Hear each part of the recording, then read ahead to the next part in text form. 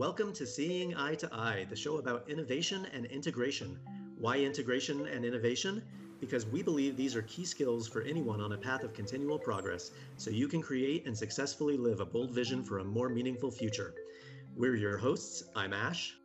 And I'm Joya. Join us for conversations that are part entrepreneurial strategy, part philosophical discussion, and part personal development tools.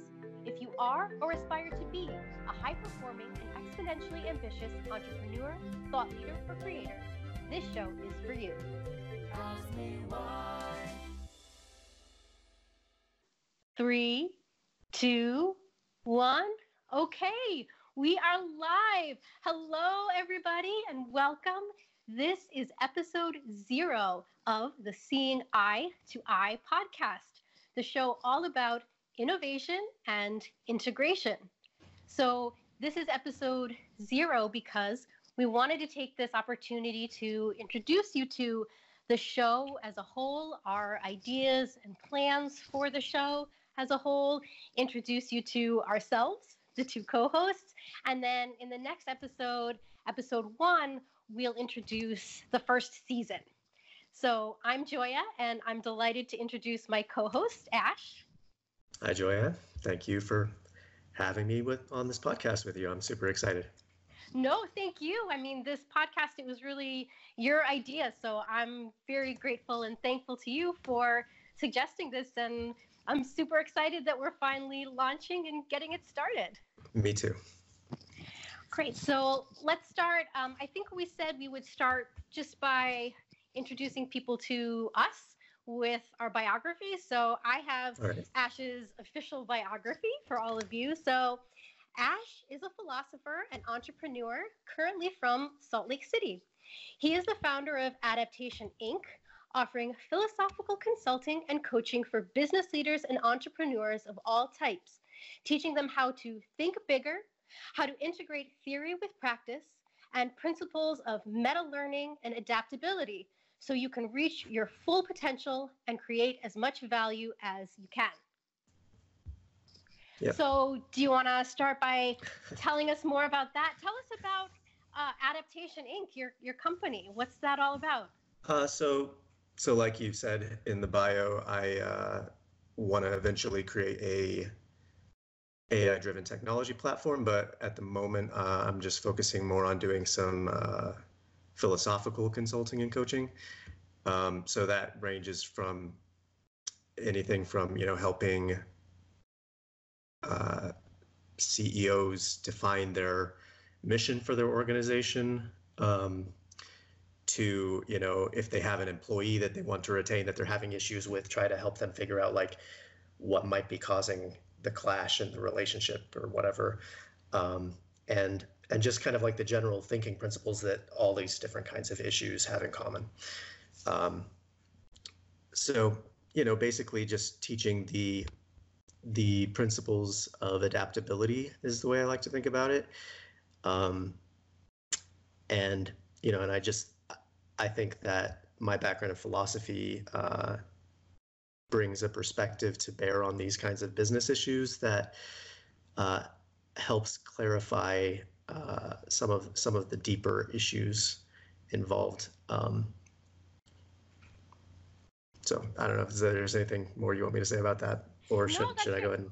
Actually, I realized I forgot to read I didn't read the last part of your bio that says that ultimately you want to launch your own AI-driven technology platform. Right. So is that still super secret, or anything about that you want to share at the moment? It is still in the pretty early phases of development. And it's something that could take a long time to really discuss, so we can probably leave that aside for now, but it might come up in future discussions that we have here. So it sounds like ripe for future episodes of the podcast. Very possibly. So let me go ahead and read your bio then and introduce you. Joya is a coach, writer, and speaker based out of the New York City, New Jersey metro area. She is the founder of Creative Achievements Coaching, her signature integration of life coaching, high performance coaching, and creativity coaching designed for individuals who want to pursue personal mastery and innovative creative excellence across multiple disciplines. So that was something I wanted to delve into a little bit more. That at the end there you mentioned excellence across multiple disciplines, and I think from what I know about your background, you kind of have a background in this multidisciplinary way, where, so we actually originally met studying philosophy in college. We had an online course together and then met it in person at some conferences and things. But at the time, or then you went to grad school in English. Yeah. And, No, that's right. So just to tell you a little bit more about my story. So I actually started in English because I've always loved literature. And honestly, one of the things I loved about studying literature at the academic level was that it allowed me to pursue so many other areas of interest. So while I was a PhD candidate at NYU, I had the opportunity to take classes in history, in psychology. I even got a chance to do this really fascinating project in neuroscience. I got to go up to Harvard and work with Stephen Kosslyn, who is one of the leading experts on mental imagery and study. So mental imagery can be fascinating for literature when you think about when you read a book or a poem and what actually goes on inside your head, and then trying to examine these questions from the scientific, neuroscientific perspective. And probably like adds a lot of, probably adds a unique perspective on why storytelling is such an effective way to communicate. Oh, exactly. And honestly, to me, it's even so much unknown territory because so there is, I think, a lot of work that's been done about storytelling and the effectiveness of storytelling, but we still really don't know much about what exactly is going on inside your head. So even if you and I are hearing the same story, most people do report that they're creating images in their head when they're hearing a story. I've had people tell me that sometimes they hear a story and it's like they see a movie running through their mind. Now, I've never had that personal experience, but just even what is the variability between what might be going on in someone's experience, even if they're hearing the exact same story, what is the mental imagery that they're generating individually? Yeah. That's really interesting. And it's a I think a wide open frontier. Even the work that I was doing with Stephen Kosslyn, that particular project, we were even looking more at memory and mental imagery. So I was helping him put together this experiment where we showed people photographs. And so in this project, I actually got to learn all about using Photoshop, because part of what I had to do for this project was we had this series of photographs, and then for the photographs, we would alter them slightly. And then in this experiment, we would show people the photographs, and then we would show them again. And for different participants, we would either show the same photograph or we would show a photograph with a slight alteration, and then just even see what people could remember in terms of how that worked with their mental imagery. So, but these are really, I think, even first baby steps in the bigger question that interests me, which is what exactly is going on under the hood, and what are even the experiential differences. So even if you and I are hearing the same words and the same story, we could be experiencing internally, mentally. Exactly. How do we process it at the neuroscience level, and how do we experience it? You might even say at the human level, at the emotional level. So that's a fascinating subject that I have a lot to say about, because it brings up this whole issue of visual thinking versus like other sensory modes of thinking potentially. And I don't know if you've ever read like Temple Grandin's book, Thinking in Pictures. She talks a lot about that. I think she has kind of the most interesting model about that, but it's kind of closest to the way I think about it. But this is something we should note down for a future episode about, because I think it's actually really fundamental to a lot of the other issues that we're going to be talking about today. So maybe that's a good segue into what we want to talk about, what the kind of the general topic for this podcast is going to be. Do you want to say a little bit about that?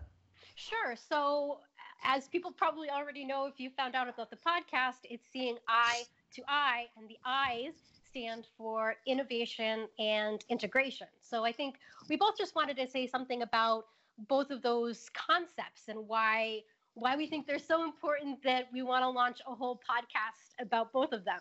Right. So I can start with that, even just with innovation, because this has really become, at this point, my mission in the world. So Peter Diamandis has the concept of your massively transformative purpose. And this is really the purpose that I've identified for myself. And my work is all about the value of innovation, creativity, original work. I really do believe that right now in the personal development field, not enough is being said about how important this is for achieving personal fulfillment and personal happiness. I truly do believe that every person should be doing innovative, creative, original work. So maybe one of the things to even talk about is a definition of innovation. Sure. So, I mean, on the one hand, innovation can just be producing something new. Anything that's new is innovative. So Peter Diamandis talks about that massively transformative purpose. And he talks about it in terms of like, and he talks about it in terms of like, if you want to be a billionaire, figure out a way to help a billion people, things like that. So he's talking about it like, the reason he has the word massively in there is he's talking about doing it on a very large scale. But innovation is something that can happen at lots of different scales. You know, there's a whole range, and you know, you have to start somewhere. So, but you can start it, you know, anywhere. It can be, you know, just very small, personal kind of thing to begin with, at least. So exactly. Well, and so for me, I mean, I guess you could sort of say I have a meta perspective on this, because my massively transformative purpose is to reach millions and billions of people with this message of the value of innovation. What I even want to do, what I'm currently doing with my Creative Achievements coaching program, right now I'm just working with people one-on-one, but I eventually want to develop that into even more group programs and courses. But to help that's people why we're doing the podcast, is to scale some of this. To scale it, right.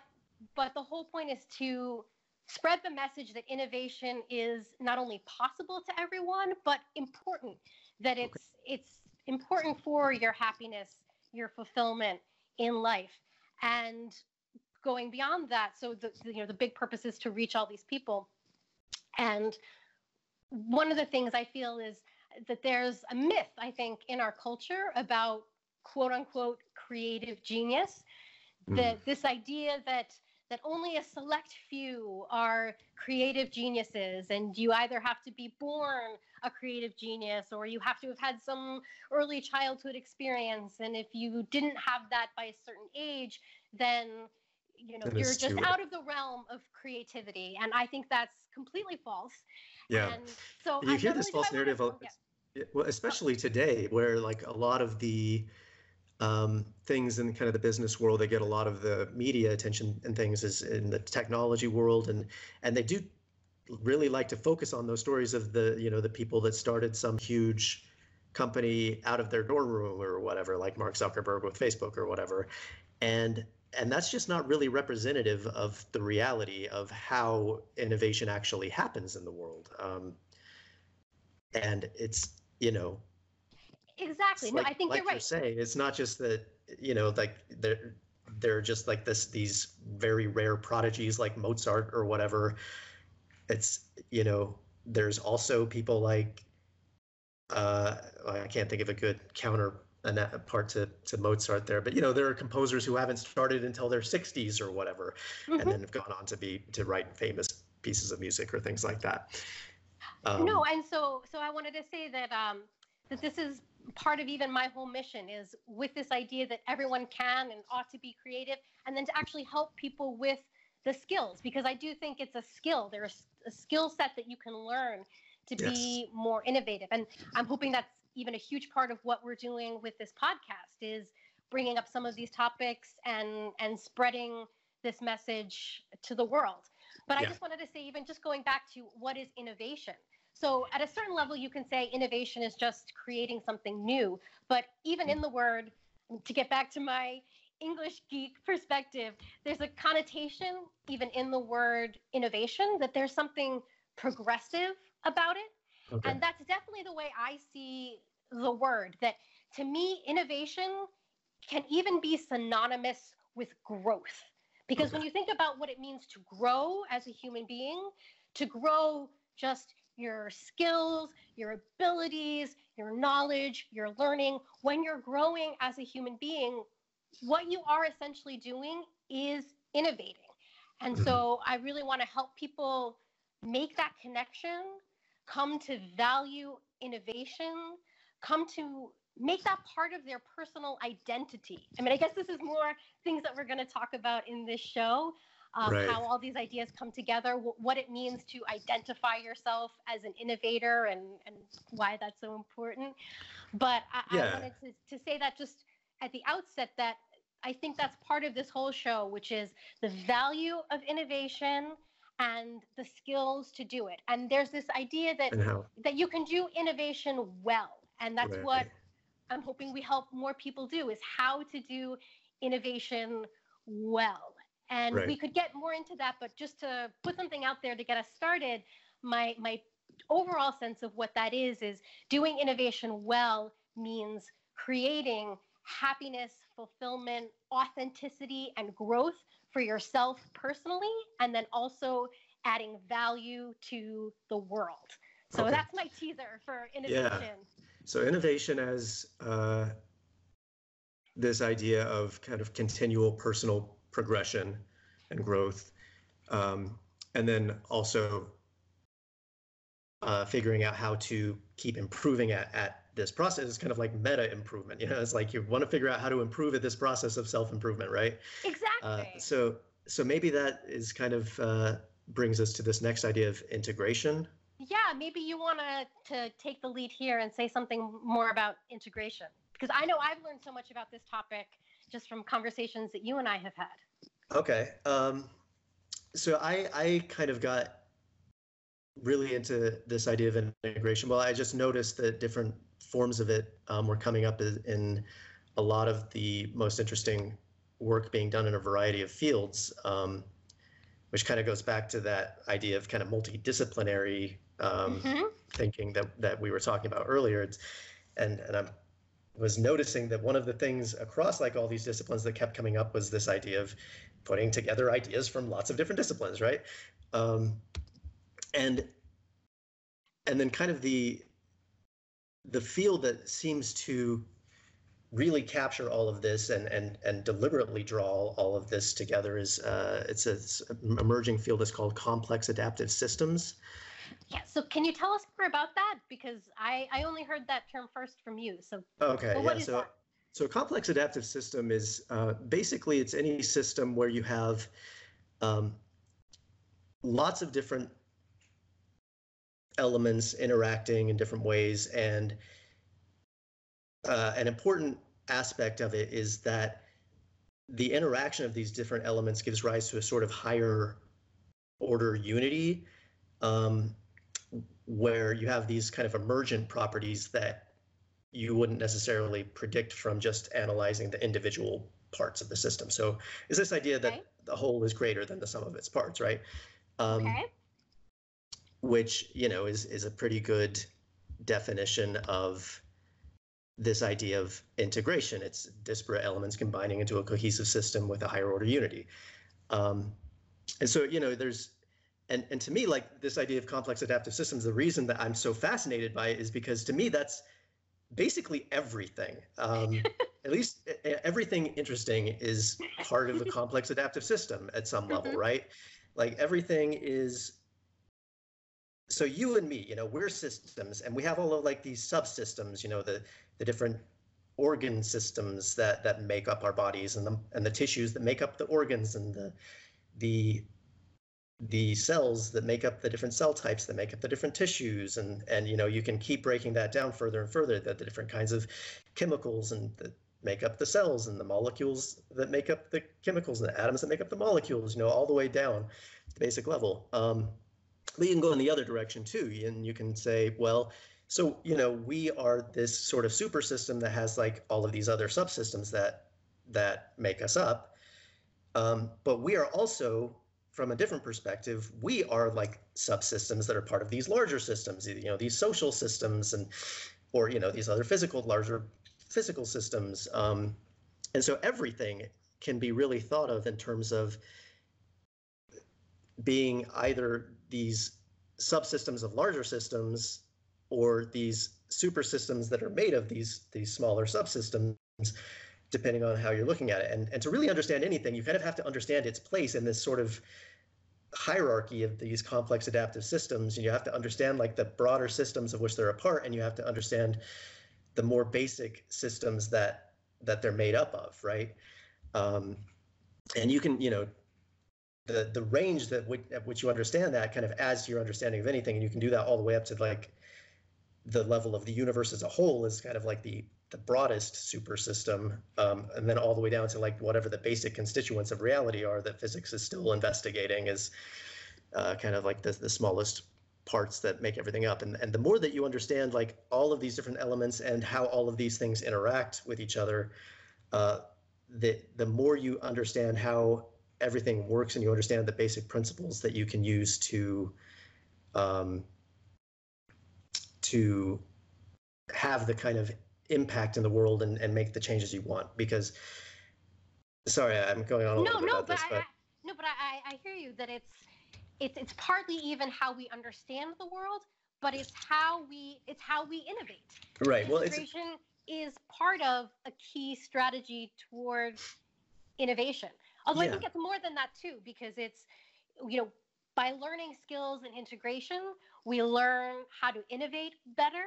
Yeah. And then in being an innovator, part of that is then, I think, going to the next level and figuring out how do we actually integrate innovation into our lives. Because one way that I've seen even innovators that I know start to need help is that there can be a problem with burnout, or there can be a problem with an innovator does really well at a certain project or task, but then that's it.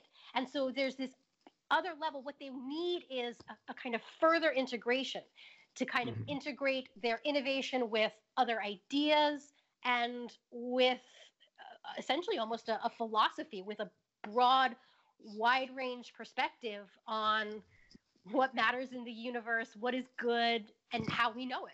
Sure. And kind of their purpose for their own life that they want to pursue. Exactly. Right? And I think for, human ventures, I think kind of this idea of a purpose is really key to understanding, because your purpose is really kind of what provides the integration around which, you organize your other activities and things. But there can be different purposes at different levels too. So, you can, kind of going back to what I was saying, there's these different systems at all these different levels,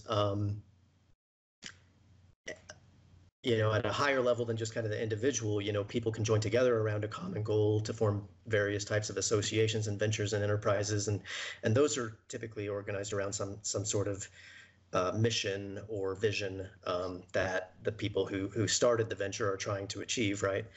But then for your own life, you can have like a central purpose or goal that you're pursuing throughout your life, and that can grow and change and adapt throughout your life at different times. But it's just people tend to look at a lot of things in terms of, they analyze things at a very narrow level where, the kind of typical model that most people use is, if you want to understand something, you look at the relationship between two pieces of a puzzle, and you say, okay, here's piece A, and how does it fit together with piece B? And usually there's this very kind of simplified causal model where you say, A causes B, A is the cause, B is the effect.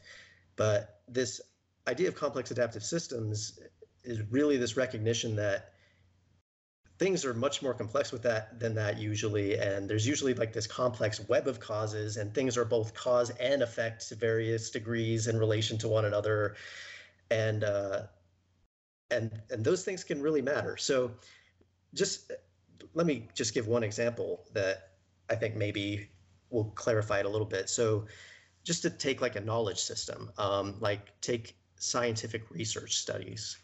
So for example, like so most scientific research studies tend to be about a very specific, narrow question, and that's useful, that's important. You definitely need that. And so, for example, you might have like the studies that have shown that, say, consuming alcohol in some quantity reduces your risk for heart disease. Okay. Or something. Okay. But now, can you look at those studies and conclude from that, well, okay, then drinking alcohol must be good for me. And that, because that's what most people conclude from that study. But really you can't, because if you're just looking at that in isolation, you really, without looking at the broader context and like the whole system that this is a part of, you know, okay, like drinking alcohol might be good for your heart, but there's other studies that show that it increases your risk for cancers of certain types or whatever. Okay, but does that mean that it's bad for you? Well, it depends. Like, it might be good for your heart, but what's it doing to your liver? You have to like take all of these things into account. So you're starting to see more kind of scientific studies being published that do try to take this into account and have a more integrative perspective. So they call these like meta-analyses and things, where they take like a lot of different studies related to a certain topic and try to take the data from all these different studies and put them together into a more coherent picture, right? So that's, I think, kind of an example of what we're talking about. Like, you definitely need both pieces. You need the specific data that you get from the narrower studies, but by itself, those aren't very helpful, and they can actually be detrimental, because if you're just basing your decisions on one isolated aspect of this question without taking into account the rest of the system, you might actually be making a decision that is actually detrimental to your life, right? No, it actually reminds me of a conversation that you and I have had in the past, where you had this wonderful way, I thought, of putting it, where you said that as a culture, our problem is not that we are over specialized, but that we're under generalized, right. Which I thought just got right to the heart of this, that as a culture, it seems that so much of even our institutions, academia, the scientific studies that you're mentioning, the way that we progress in our careers, everything is toward greater and greater specialization. And that's great. That's wonderful. It's important. We definitely want specialization. It's how we thrive as a division of labor society. It's part of what makes all of the abundance and technology that we have now possible. That's one side of innovation that you really need. But there is this other side. Yes, but I love the way you put it, that the problem is not that we're over specialized, because we want the specialization, but there is an issue in our culture that we're under generalized. And I think that's very true. It's even if you look at the way as a culture we approach knowledge. To me, so I was in academia, it was very apparent that it's your first 2 years, when you're a freshman and a sophomore, that you're taking general education courses. And then you go down to a major. If you go on to grad school, it gets narrower and narrower and narrower. And that's great. But then there's never that opportunity where you come back and say, okay, now that I've gained expertise in a specific field, exactly, how do I zoom back out and connect this with a wider picture? And I think in order to be successful, part of this is what we're exploring in the show, is that we need both. And the integration aspect, the generalization aspect, is the one that as a culture we're missing out on right now. Yeah. And, and I think this is a common phenomenon in all these different kinds of complex adaptive systems, where, there's two different ways that you can adapt to any kind of what they call in biology selection pressure, or just like you might call, adversity that you face in your life, or whatever. You can either become more adapted towards a more specific niche, or you can become more adaptable to a greater range of niches. And so becoming more adapted to a more specific niche, that's specialization, that's differentiation. Becoming more adaptable to a greater range of niches, that's generalization, that's integration, right? And those are two different strategies, in biology that, it's most evolution goes in the direction of the more specialized, because I think that typically has the greater kind of short-term payoffs. But in the long term, actually becoming more adaptable to a broader range of niches is actually much more successful strategy. And so in the long run, I think that's kind of the way that evolution tends to progress. And that's, where you get humans who are extremely adaptable to a huge range of niches, and we've basically now inhabited every kind of habitat on the planet, right? Except for like the deep oceans or something. But this applies to, like I said, all kinds of different complex adaptive systems. So like in technology, the most obvious example I can think of is what they call artificial special intelligence versus artificial general intelligence. So most work in the AI research so far has been done in special AI, where they create these artificial intelligence algorithms that become very adept at performing a very particular task, kind of like those very narrow kind of research studies. But the goal, and what everybody in the field knows would be just exponentially more valuable, but nobody really quite knows how to get there yet, is having a general AI where you can create an artificial intelligence program that can handle any kind of different question or problem that you give to it. So it's precisely solving the integration problem that will lead us to the next biggest advance. I think, didn't you even have an example you wanted to give us from history about electricity, about how this was even what made the phenomenon of electricity so disruptive in its time, and so wonderful and glorious for us in the modern era? I mean, it was really kind of like a century earlier, it was kind of what the internet is today, and that was, largely Thomas Edison who was responsible for that. And people, think of him as inventing the electric light bulb, but then they say, but he didn't really invent that, even though, he just invented the first one that was actually commercially viable, actually worked. But, like a lot of other people, but a lot of people, made different innovations or developments along the way that Edison, built on. And so those were all important, but there's also this bigger question of the integration.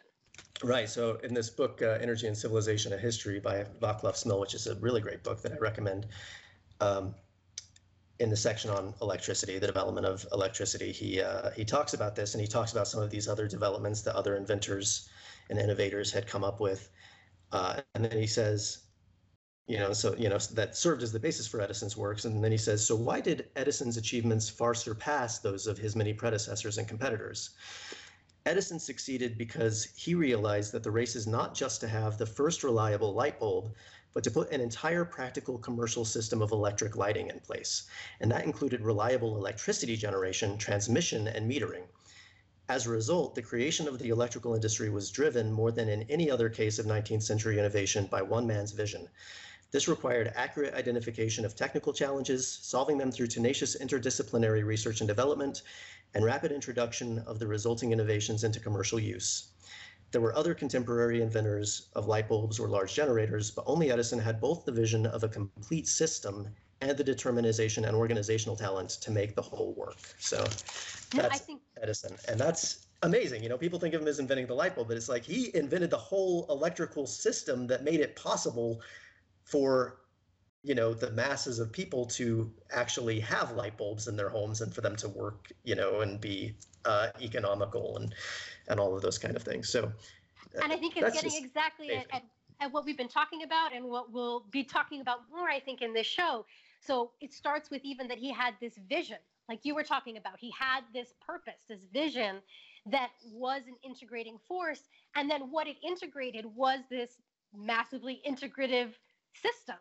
Right. So it's all these levels of integration coming together, and that's what's making this really high level, impactful innovation possible. Right. And there are, lots of other examples of this. I mentioned to you before, there was this recent movie documentary about Apollo 11. I still have to see that. Oh, you haven't seen it yet?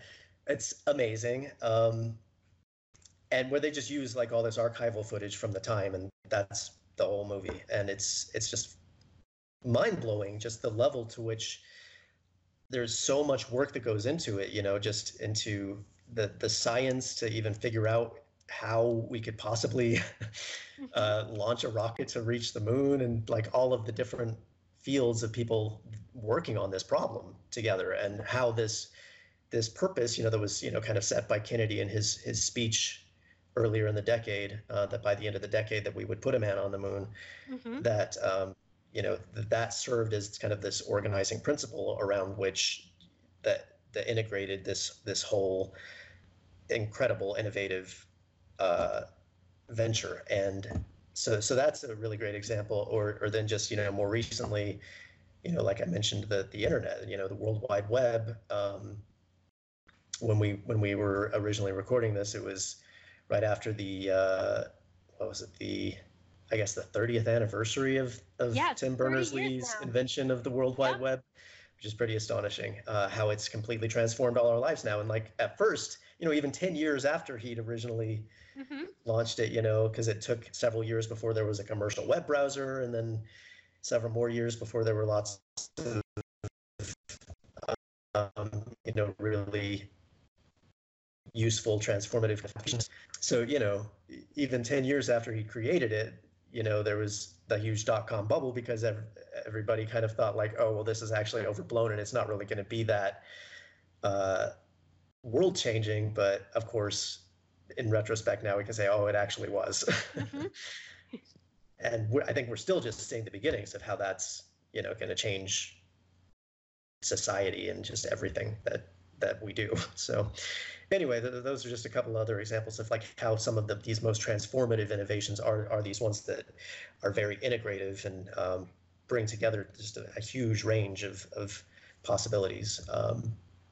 Right. And why integration and innovation are so linked, and why we want to do this whole show that's exploring essentially the integration of innovation with integration. Yeah, and I think that you put it before, that they form this sort of virtuous spiral. Yes. And I love that way of thinking about it. So it's right, that if you integrate, you're able to innovate, and then when you innovate, you need to come back to the integration. That's how you get to the next level that allows you to innovate even further. Right. Exactly. And so, so I was just going to move on to the next point. If you had something else you wanted to say there. Yeah. So I just think, what we really want to focus on with this podcast is how, learning these ideas as explicit principles, it enables you to implement them more deliberately so that you can create even more value. And so the way I like to think about it is, the difference between someone like Elon Musk and you is just that Elon Musk doesn't tell himself, I could never be like Steve Jobs. He thinks I can learn from people like Thomas Edison and Steve Jobs and build on what they've done and potentially achieve even more, right? Exactly. There's knowledge and there's skills. There's skills that are learnable. That it's not you're born this innovator or you're not. It's more of a choice of a value that you make and skills that you can learn to implement in your thinking and in your life. Yeah. So this goes back to, kind of what you were saying earlier about this myth of the creative genius. And that's something that I totally agree with you needs to be really challenged. And it reminds me of one of my favorite... completely decimated. Yeah, that is my goal in the universe. It reminds me of like... this myth. Yeah, so I know you're a Harry Potter fan too, right? Oh, yeah. So it reminds me of one of my favorite quotes from Harry Potter. It was in the Order of the Phoenix. I think it was actually just in the movie, not in the book. But it's where when they've started Dumbledore's army, and so Harry can teach them defense against the dark arts because, the new people at the ministry who've taken over the school are not actually teaching them properly. And so Harry's trying to teach these other students, and he says at one point to them, he says, every great wizard in history has started out as nothing more than what we are now, students. And if they can do it, why not us? And I think that is just such a perfect statement of this idea that, like, okay, there are these people who've achieved a lot, but you don't want to put them on this pedestal where you just kind of look up to them and think that's something I can never do. Rather, you want to admire those people, but in the sense of, like, that's something that I want to aspire to, right? It shows you what's possible, and ideally it shows you lessons. And so hopefully that's even what we're doing throughout this podcast, is pulling out the lessons. What are the lessons that people can learn about innovation and integration that can make them good innovators? Right, for sure. Okay, so is that kind of, do you think that's a good place to sort of wrap up our introduction to what the podcast is going to be about? I guess you want to maybe talk more about what we're going to be doing here in this first season for the upcoming several episodes. Yeah, well, I just had one more idea that I wanted to express right now.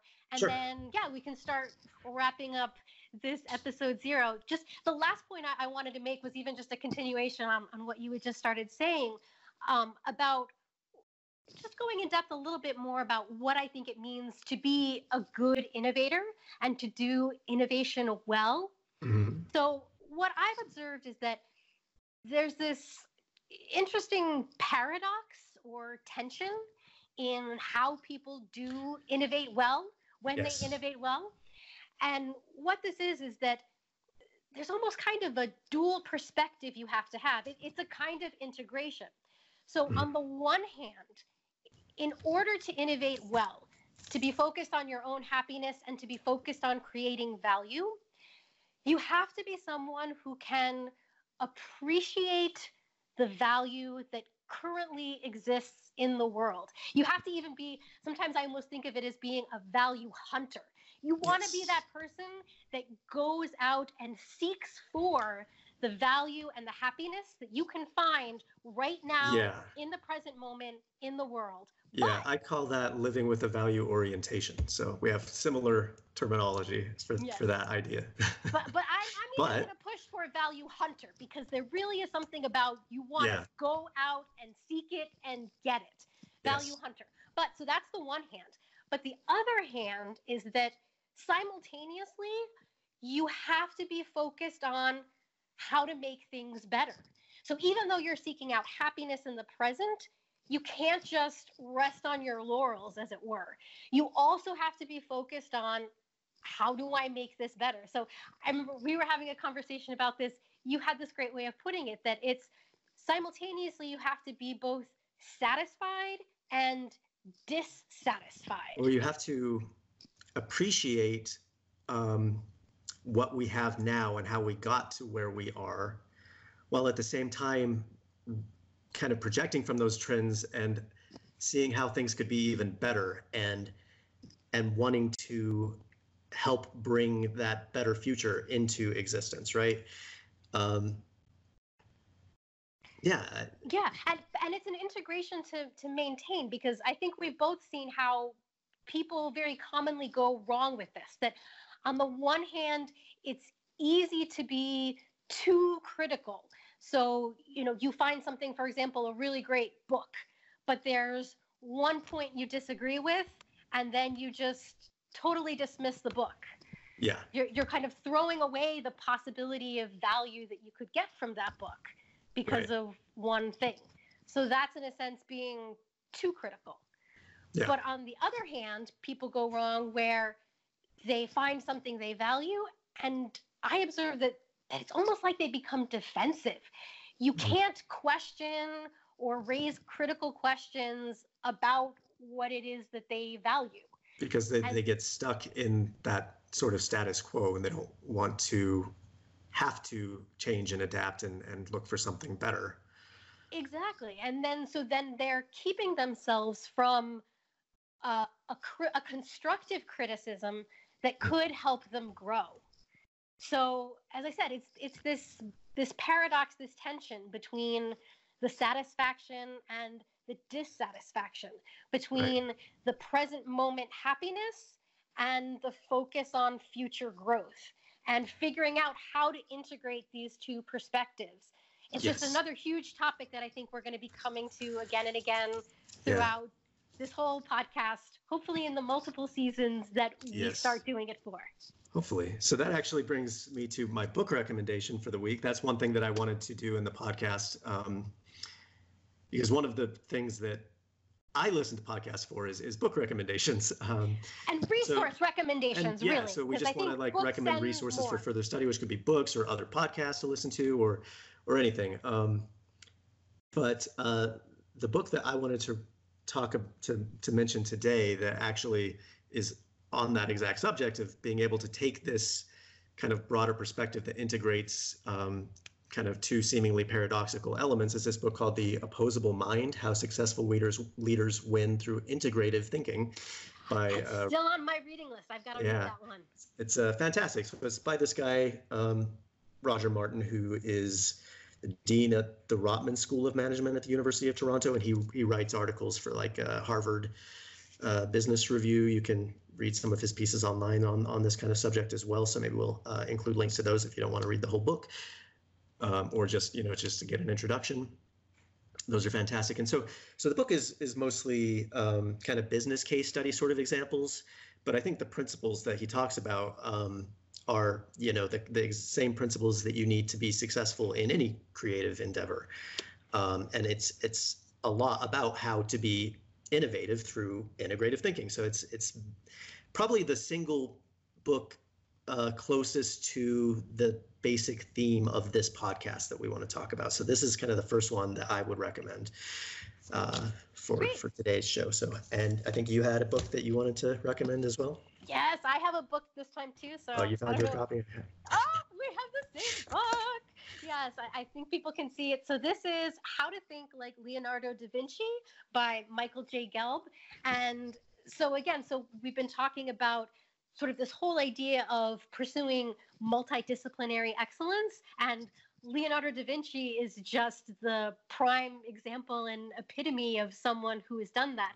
And what I absolutely love about Michael J. Gelb's book is that he agrees too that it's not just that Leonardo was born this special creative genius. No, there are skills you can learn. He breaks it down into 7 Da Vincian-inspired principles that anybody could learn and incorporate into their thinking, into their activities and their life.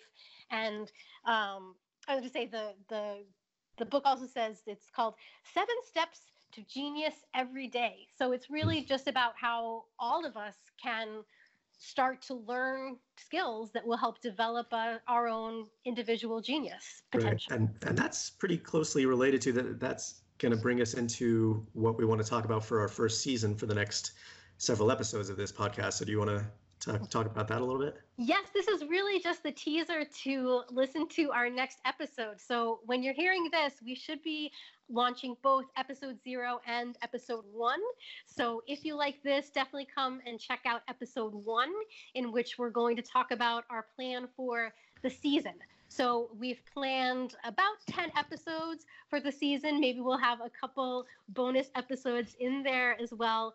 But it's going to be all about this idea of pursuing multidisciplinary excellence. So if that appeals to you. And it's based on this article you wrote, actually, that I like kind of the title of, is kind of just to convey the basic idea of how to be a Renaissance human in the 21st century. Exactly. So if you like this idea of being a Renaissance man or Renaissance woman, and why I think it's a timeless idea, but I also think it's never been timelier with everything that's happening in the world today, technologically, this whole question of the future of work and how it is that we kind of achieve something that people try to call work-life balance, which I think is somewhat of a false dichotomy, but that's what we're going to get into in the next episode. So definitely want to check us out there.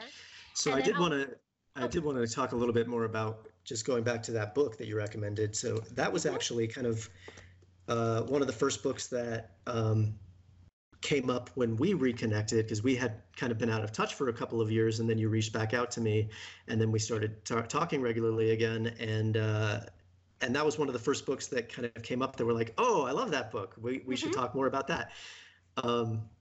So that's, I think that's just something that we, both think is a really great example of these ideas that we're really excited about talking about on this podcast.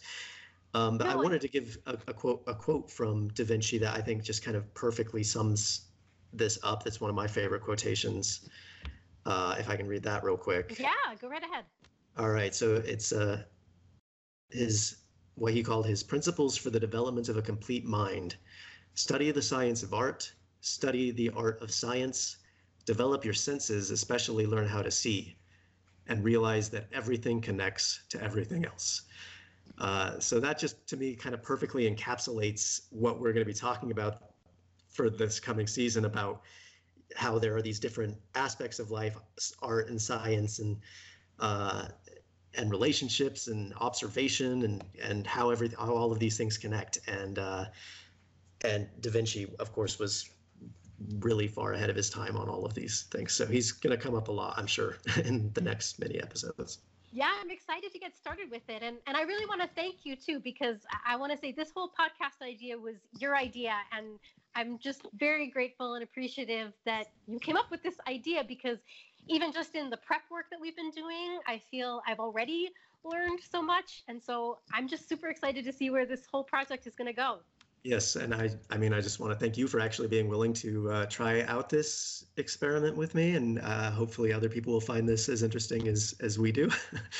And then while we're saying some thanks, I just also wanted to give a shout out to my lovely fiance, Faith, who actually came up with the title for the podcast when we were trying to figure something out. Yes, thank you, Faith, because I would have never come up with something as clever. Yeah, and she just did that. I mean, like I just took a couple minutes telling her the general idea of the podcast, and she just immediately tossed that off. So that was pretty impressive.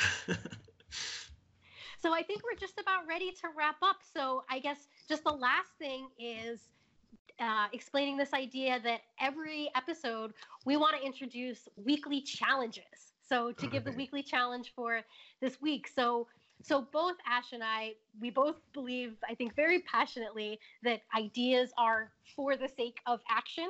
And so we wanted this podcast to even be just a jumpstart to action. So one of the things we've done is we've created a Facebook group for this podcast, because we want people to get involved. We want it to be interactive. We want to hear your thoughts and ideas about and hopefully the things build that a we're community. discussing. Exactly. Build a community of people who are interested and passionate about this topic. So it's integrated around these ideas, and then hopefully that can have some emergent phenomena come out of it that we can. New collaborations, new ideas, new projects. So definitely we want you to get involved. So just the challenge for this week is to come and join the Facebook group. So there will be a link in the show notes. You should just even be able to go to Facebook and search for Seeing Eye to Eye Podcast. So find us, join up, send us a quick post or a video introduction to let us know who you are, where you're from, and why you're interested in these ideas, what you're hoping to see about innovation and integration. And we're excited to have you join us on this journey that we're starting. Awesome. That sounds excellent. I will definitely post in that Facebook group. Oh, I guess I have to reactivate my Facebook account then. Exactly. Oh, and I almost forgot to mention too that for an incentive, we're also going to have prizes. So, all right. But we do. We want to have a prize we'll do every week. Random drawing from the participants in the weekly challenge. Yeah, and pretty much I think what as Ash kind of mentioned, he does business consulting, and I do personal development, one-on-one coaching. So this season, at least, we want to offer some free coaching consulting sessions. But we And yeah, decided we'll that, have those or other prizes kind of related to the topic that we're talking about in that episode, hopefully. But so for this week, this week we decided for the very special winner of this week, you will get a session with both Ash and myself. So like that's not two separate sessions with No, one with just you and one with me, but like no, one joint one session session. with both of us. Yeah, so especially if you have an idea of your own or a project that you're working on that you want to talk with us about, we definitely want to hear all about it. So, join And the I can Facebook definitely group and let us attest know. to Joya's skill and insight as a coach. So yeah, that's definitely something you don't want to miss out on, an opportunity to get a free session with her. Thank you. Yeah. So I think that's it for this episode. Anything else you wanted to say, Ash? No, that's it. Just again, thank you, and looking forward to this first season and seeing where this whole project takes us. That's it. All right, then I guess we're signing off. All right. Thanks, Joya. Talk to you next week. Thank you. Bye for now. Bye. Thanks for joining us for this episode of Seeing Eye to Eye. You can find and subscribe to the show in iTunes, Stitcher, Spotify, YouTube, or via RSS. If you found value in this show, we'd love for you to give us a review on iTunes or tell a friend who might be interested. Don't forget, you can also join the Seeing Eye to Eye podcast Facebook group to participate in the weekly challenge, ask questions, and add to our growing conversation. See you next time!